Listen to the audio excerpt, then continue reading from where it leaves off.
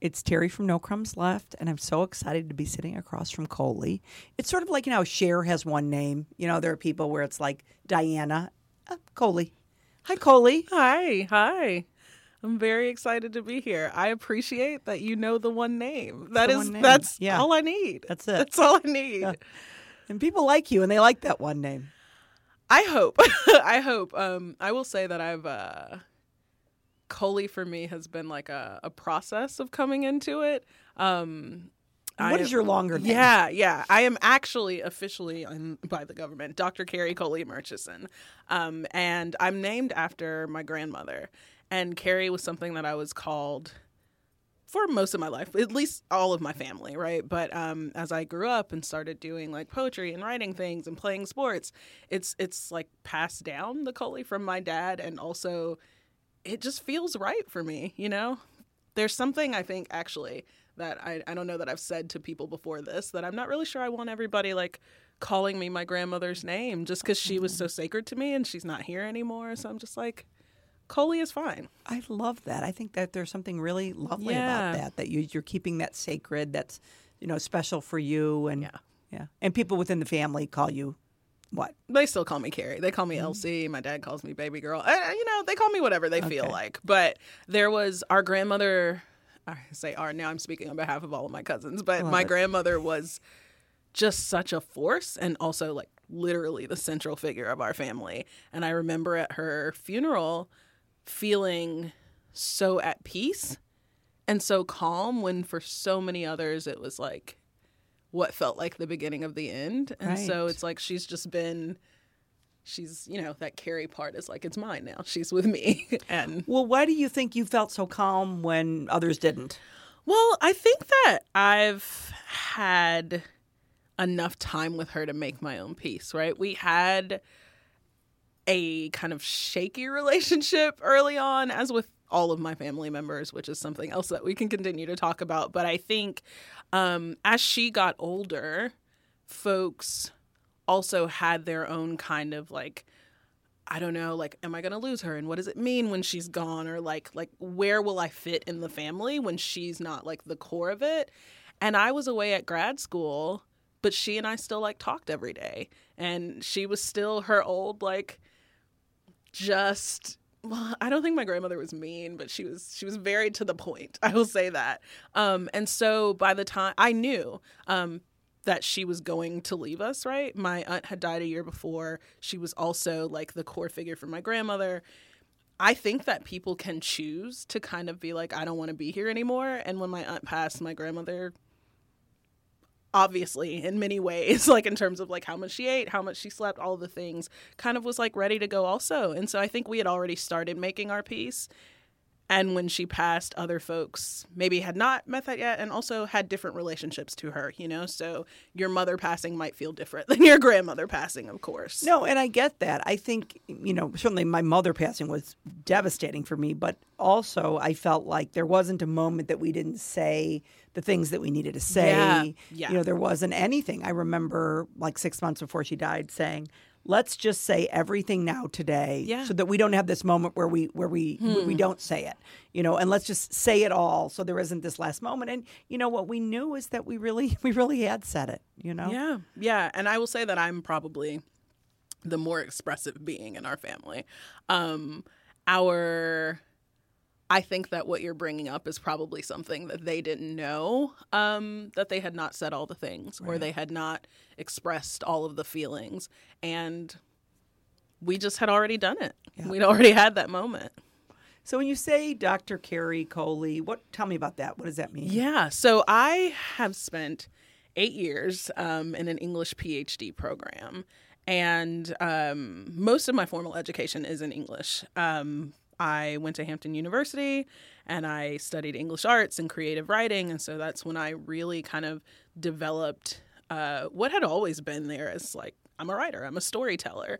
When I went to grad school, that was a very different experience in terms of taking what was just like a joy and a passion and kind of like, my gift, like what I believe like God gives all of us, and then applying just like real rigorous critical thinking skills to that. So I made it out, not everybody does. I made it out and they gave me all of the letters. And I still use that in my work. I just don't work in the academy. So I did teach for 8 years during the process, but now most of my teaching is outside of the academy. And I think all of my dissertation advisors and anybody that had worked with me probably would have known this is the work I would be doing as opposed to just sitting inside of like the academic space. But I still think it's all learning and teaching. So my wife and I run a business together called Holy Brands. And Holy Brands exists as a think tank and an education production company. And so for that, what we spend most of our time doing is dreaming up kind of like educational experiences that are actually like attractive, things that you want to do, things that can kind of teach us and bring us together, but not necessarily feel like school. So Holly spends all of her time thinking about like, what does school look like for older adults? Or like, what is our learning process? Like, how are we keeping ourselves educated? Not just for like subject things. It's not like math or whatever, right? But we're thinking about like, well, what does it look like to be people who are existing in like a very fast expanding global world where people work differently, right? Where like our jobs are literally quite made up sometimes. And I am thinking about, well, how do we do that? But also, how do we help other people who are also doing that, communicate that? How do we bring us together in forums? How do we problem solve around literally like the issues of how we work and how we function and create whatever kind of world that we're trying to create for the future that I would hope to be here for, or at least my kids in some way. Well, I love that. So it's sort of like the classroom of life kind of thing. Yeah. So there is a thing called School of Life that Holly is quite obsessed with. But I think we're taking that kind of like, for us, all of our background, right, is in, Holly's got like 20 plus years of literally communications experience, like broadcasting. She was that kid in debate. Like she literally teaches people speech writing and public speaking and all these things. But for us, I think we could kind of get along as individuals with the things that people didn't or thought we didn't need, right? Like soft skills was a thing that was very separate from going to your office and doing your job every day. And I think we just know that soft skills are actually the things you all know this all the time, what is right? soft like skills? what exactly? Yeah. Well, that's a good thing. Okay. Like what is soft skills? But so when most people talk about soft skills, what they're talking about like are actually how we communicate. So our interpersonal communication, being able to read a room, being able to kind of understand or have a kind of emotional intelligence. And then literally it comes down to like things like communication, marketing sometimes when you're not talking about just the numbers, but like how people feel or how you're engaging with them. We just kind of wrap all of that up in soft skills. And folks are like, come teach us this thing. And I think for us, we're like, actually, these soft skills are actually incredibly like necessary for all of the businesses, right? Because if you think of yourself as an entrepreneur in some sorts, like even for you, right? Right. There is a full business around, I want to say, we can think of it as like cooking skills, but this is like your life, right? And people connect to that. But how do you communicate that, right? Like how do you communicate it? But then what are like the tangible things that you actually have to do on a daily basis when you connect with brands or you, I don't know, even just lead your team. Yeah, answer emails. Answer 300 direct messages, for example. What are your soft skills, Terry? But those are core, right? To your, like, what would happen if all of a sudden you were just terrible to people in DMs? Or if any of, for instance, like if any of the team members all of a sudden didn't have that kind of like critical thinking skills to handle problems or, all of the things that we kind of don't think about, we really love to think about over at Holy Brands. And we're like, how can we build these skills? Because I do think we need people that are even faster thinkers, that are even better problem solvers, that are actually like empathetic and feeling for, to deal with all the things that are happening now, but also to deal with what I think is coming in the future. And I actually met you because of our mutual association with Whole30, and we've gotten to work together because you've been working with the coaches. And so tell me a little bit, like, what are you doing for Whole30? Wow. So I am the director of equity and inclusion for Whole30.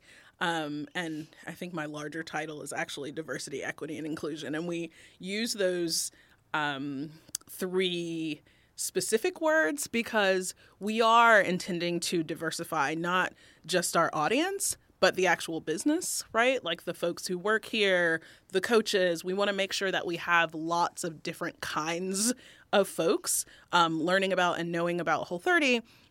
And we want those folks to feel like there's some sort of equity and parity within the space that we're creating there, because we are about practicing inclusion, right? And for us, so much of that means not necessarily just saying like, hey, I have like a Black person and an Asian person, and we have like one person from Hawaii and one person from North Carolina, because it's not necessarily just about the difference, but it's about really celebrating and really incorporating all of the skill sets and all of the different kinds of knowledges that come from that difference into what we're trying to build moving forward.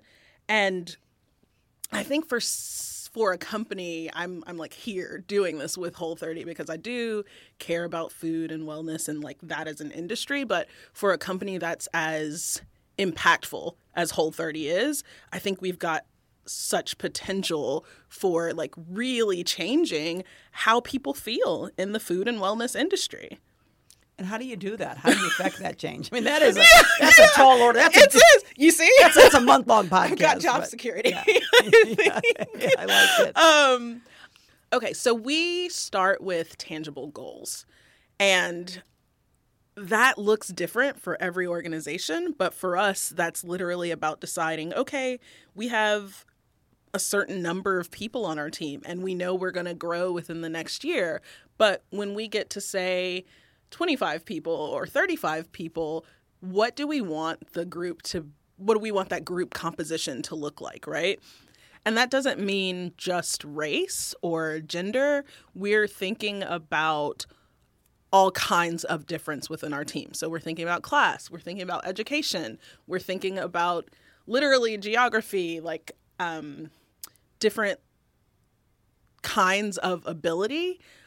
And I think the conversation that I've been having with the team, because I will say they had kind of done their own work, right? And they had established some goals that they wanted for themselves before they even came to find me. So that's been useful. And the work that I do with them on any given day ranges from making sure that we're still like building in what we would hope to be kind of just a really well communicated set of expectations and desires and a kind of guiding light for us to have moving forward. And that's part of the job. And then the other part is literally talking to the coaches or kind of like going back and forth if we have any issues around like comms, and I say comms, but I'm meaning like any of our digital platforms. Do we have questions about like Melissa's podcast? We've worked through ideas. For us, it's really trying to not necessarily undo, but really evaluate everything that we're doing, right? Mm-hmm. And some of the questions that we're asking are like, okay, we're about to launch this new thing. Well, who's it for? And why is it for them?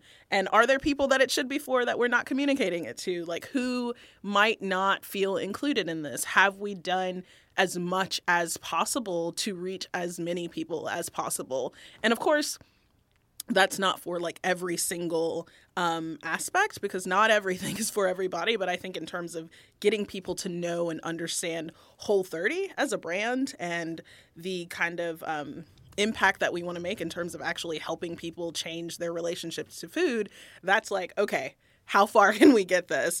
And also thinking about, well, why do the people who don't know about Whole30 not know about Whole30? So it sounds like, you've got some great critical thinking skills, but you're broadening people's thinking out, Yeah. But let me ask you a question. When you say the word equity, I know diversity, I know inclusion. Yeah. What does building equity mean? Yeah. So for us at Whole30, we're thinking about equity in a way that kind of comes out of a lot of social justice conversations. And when folks in larger social justice movements are talking about equity, they're talking about what it looks like in terms of fairness, particularly when we're discussing kind of historical systemic barriers, right? So, for instance, us thinking about equity, just if we say, like, if we launch a new, like, Whole30 approved partner. So for us, we would now have to ask questions around, like, okay, well, who is this partner? And who owns this company? Or, like, as we bring on new folks, right? And also, let's say that it fits all of our criteria and we love the company and we bring them on, we're like, well, what stores are they in? And who has access to these stores? And if we want even more folks to know about it, are there things that we can talk to in terms of, like, them or talk with them about in terms of, like, where their distribution is, or, like, how can we be even more instrumental in helping more people find out about this brand?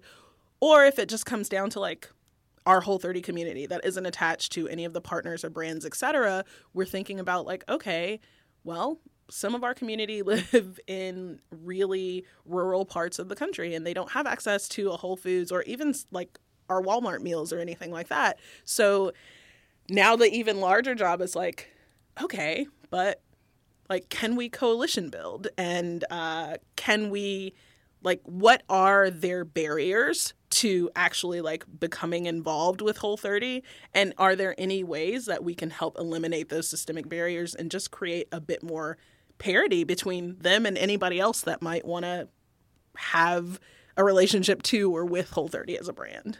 And how did you go from, it sounded kind of like English major, to the work you're doing? Yeah, so I was an English major, but I think any of my English teachers would probably argue that I still thought that I was somewhere in the political science department, right? So I did go into college thinking that I was going to be a political science major. I thought I was going to be a lawyer. In as much as I love reading literature, I really just love learning history, right? And I love, I think my love for literature actually comes out of understanding that narratives kind of shape the world that we're in, and they shape our understanding of the world and how we see ourselves in that world. So I think that's kind of what's taken me into the communications and the marketing route. But then a way back into this is thinking about decisions that I've made in terms of what I was doing with those English skills. And so I had launched CAFRA and I was doing work for folks who were small businesses. We had decided that we were really trying to help historically marginalized folks figure out better ways to communicate whatever ideas and projects that they had to the world. And then, we kept growing the company. And so that turned into helping nonprofits or larger corporations.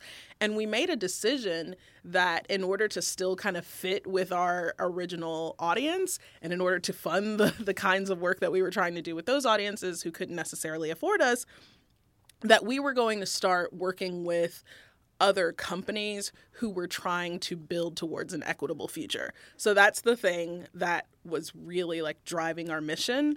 And going into that, finding those clients just lended me to doing more work there. And I think it's the fact that, yes, I have this kind of, like, liberal arts degree, but I've never been really concerned with, like, limiting myself to just saying, like, I'm going to be teaching or I'm only going to do comms work.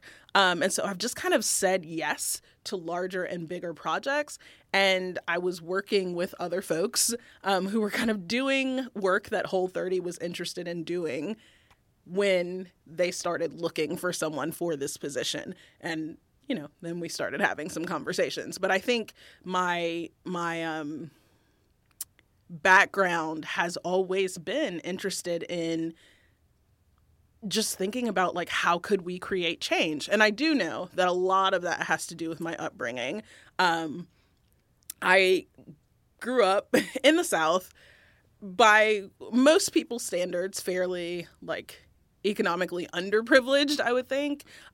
Yet my mom somehow, and I still don't know how she did it, and I say this all the time, like always had me in the best schools and always tried to have, always tried to give me experiences outside of what would have just been my everyday experience. And so I think that that kind of like dichotomy with like, okay, this is like what everyday life is, but like here is what I think I could possibly have, helped me to kind of grow and expand my barriers. And I think I just want that for everybody else all the time. So my work is like, I have this particular set of skills. Like I know that I have this set of intelligences that helps me like ask questions and like help folks broaden and expand whatever it is they're doing.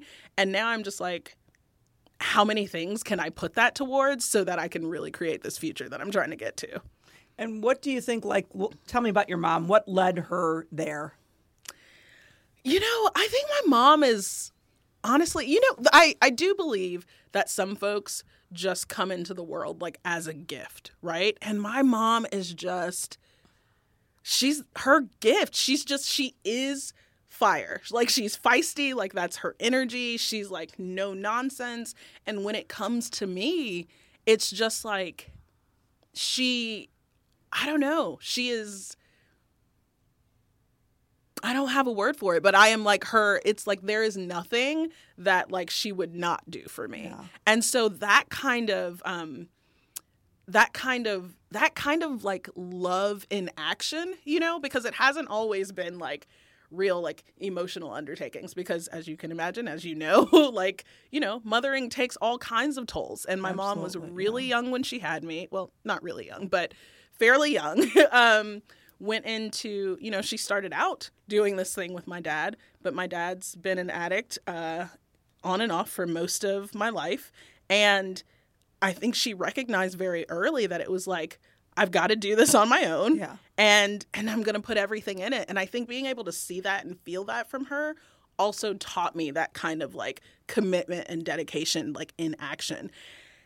For better or worse, because folks are always like, wow, you will just like go to the limit. And I see that with her and I'm like, Mom, you know, you don't have to do that extra thing for that part. Like you don't have to put yourself out there in that way. So I think both of us are still learning our own boundaries around that. But I do know that that kind of like championing for other people has to like come from her, because her and my grandmother, I do think, but they're separate family. I love that. Well, champion other people is, you know, is there anything more important?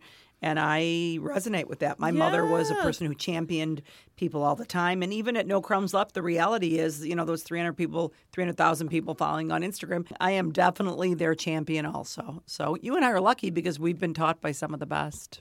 Yeah, I feel that. I had a moment of feeling so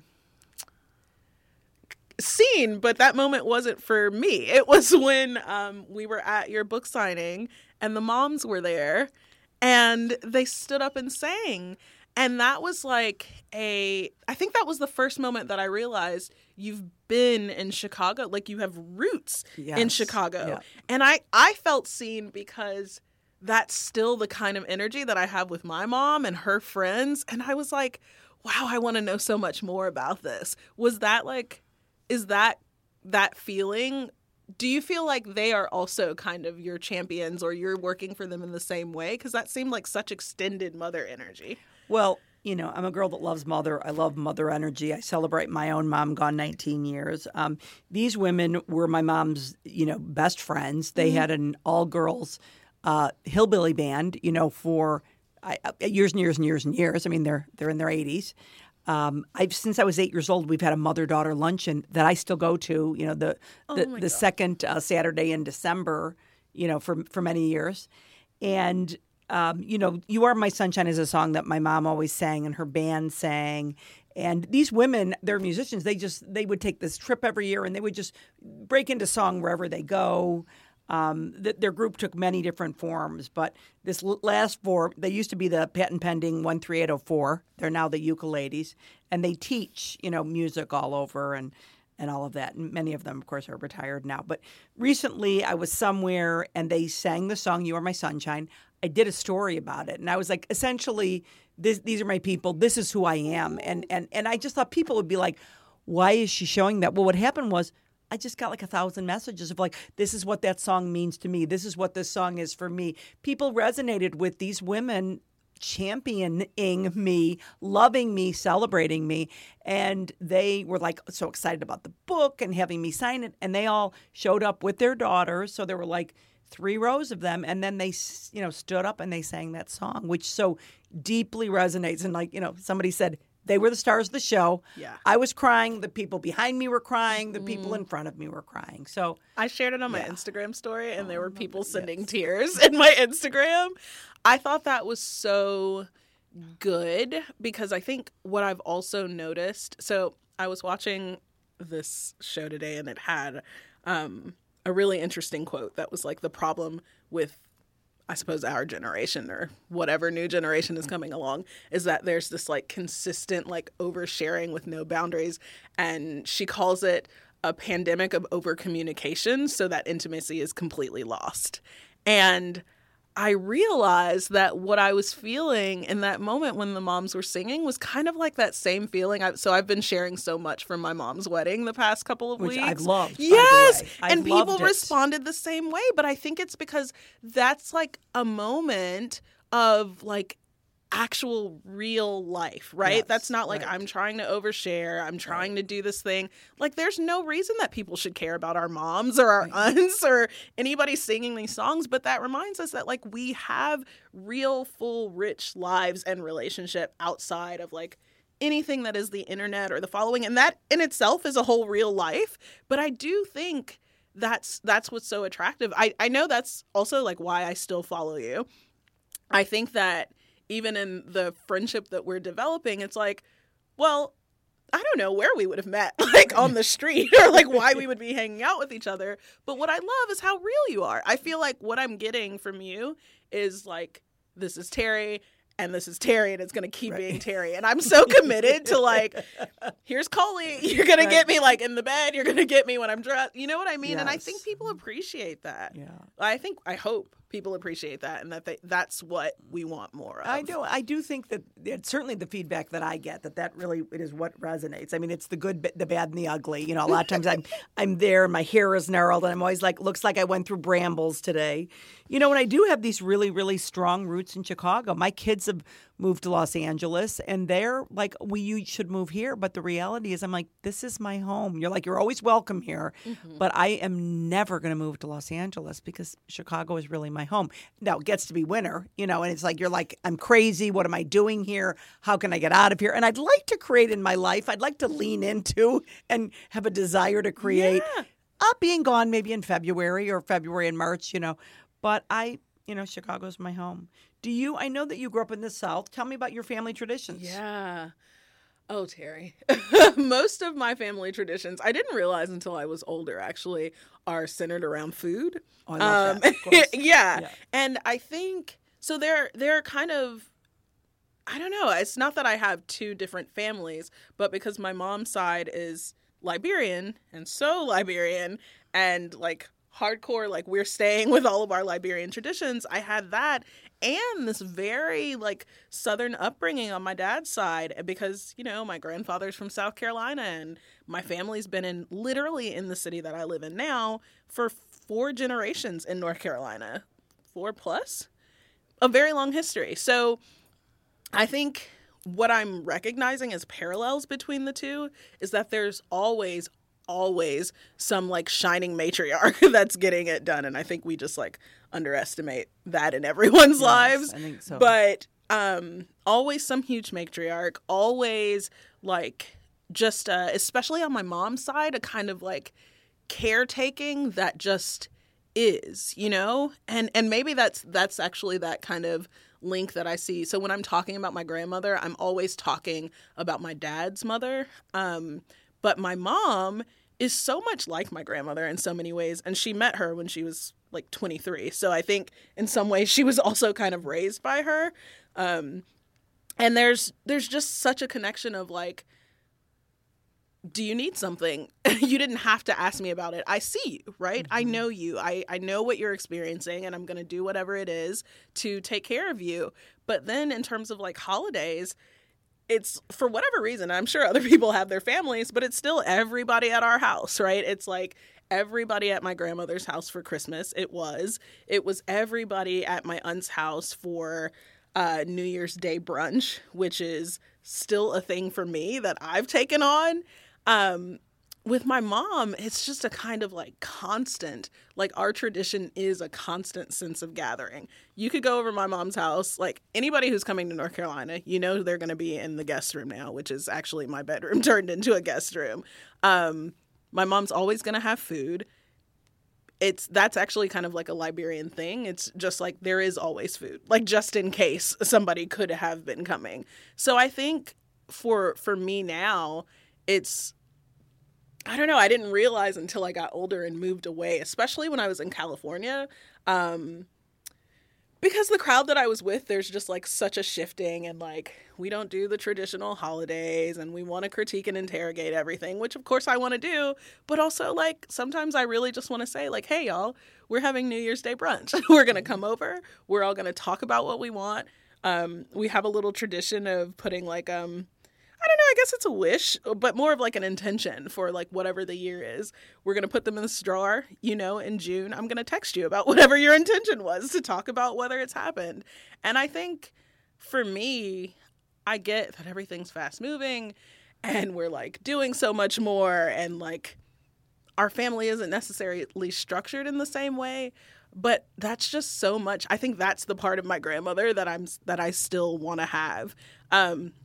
Which has actually been kind of not difficult, but a learning experience because Holly and I have very different upbringings in terms of how often we see our families, how obsessive our families are over us. So my parents call me like twice a day, every day, which I've talked about with you. And I think Holly's had a different kind of like more solo experience in her upbringing and her parenting of herself. And when we first moved to North Carolina, because we were still looking for like where we would settle, we thought we were moving somewhere else. So we were staying with my mom and like traveling a lot.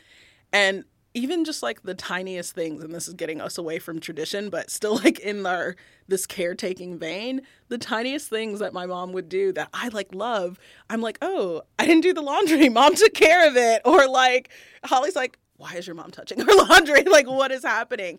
But you can see that kind of overexertion of the mothering and the caretaking as like a real like line of tradition. She's like settling into now. And I don't know. I still want that. I want folks to be able to feel, especially now that Holly and I are married and my mom is so in love with Holly and that's like a new kind of family that would have never been okay when I was younger. I still want to be able to have like that. I want folks to know that like they can come home to me and Holly as well, right? Like if my mom is not going to do the thing, we're like 10 minutes away from my mom. Just like we are still your family.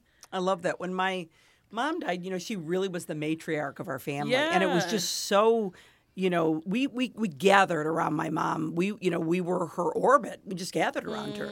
So when my mom left, it was like, and figuring that out and restructuring, it actually takes a very long time. Yeah. And we're still really figuring. She's gone 19 years. We're still figuring out because when you have that kind of matriarch, it's hard to, it's hard to replace that. Yeah. So I've loved having you here so much. In closing, I want to ask, in terms of diversity, equity, and inclusion, if people are like, I want to be on board, but I don't even know what that means, do you have some simple steps that people can begin to do or think about that can create change? Yeah, so my friend Erica Hart has this thing that she frequently posts that's like the easiest way to know whether you're building towards equity, and I'm paraphrasing the words here, but is basically to give up power and not tell anyone you did it.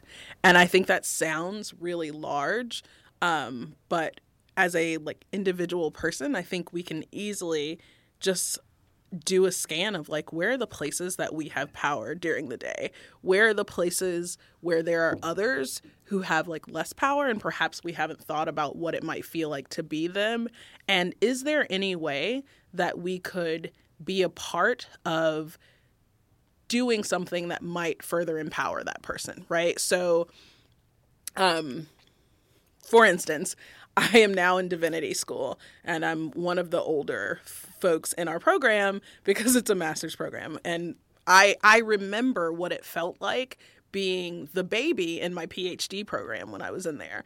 And so there's like an active moment in class now where I know that I'm super talkative like now, and I get into it and I'm like, oh, I can actually just like not say anything in this moment and let someone else speak. Or I can, I don't know, I'll hear folks like mumble under their breath or something. And I'm like, that's a great idea. You should say that out loud. And it's very simple, but I think it's a thing that we're not necessarily thinking about, like, oh, where could I give up power? And I think before that step, you have to acknowledge with yourself that like there is enough for all of us. Right. I like that. Well, thank you. I mean, that is something that I think each of us can do, and feels like we can tackle it. Yeah, I think we can tackle it. So where do people find you? Because I know they're going to want to come find you. Yeah, the easiest way to find me is actually on Instagram at Kholi. So it's Kholi. And when you find me on Instagram, that leads you to all the links that send you everywhere else for my work. Wonderful. Thank you so much for being here. I was delighted not only to have you here this time, but on the book tour. And I like all the ways we keep, meeting each other and knowing each other. Thanks, you guys. It's Terry at No Crumbs Left signing off. Come find me on Instagram, on Facebook, on the blog. If you haven't subscribed to the podcast, absolutely do. And I hope you're having a great day.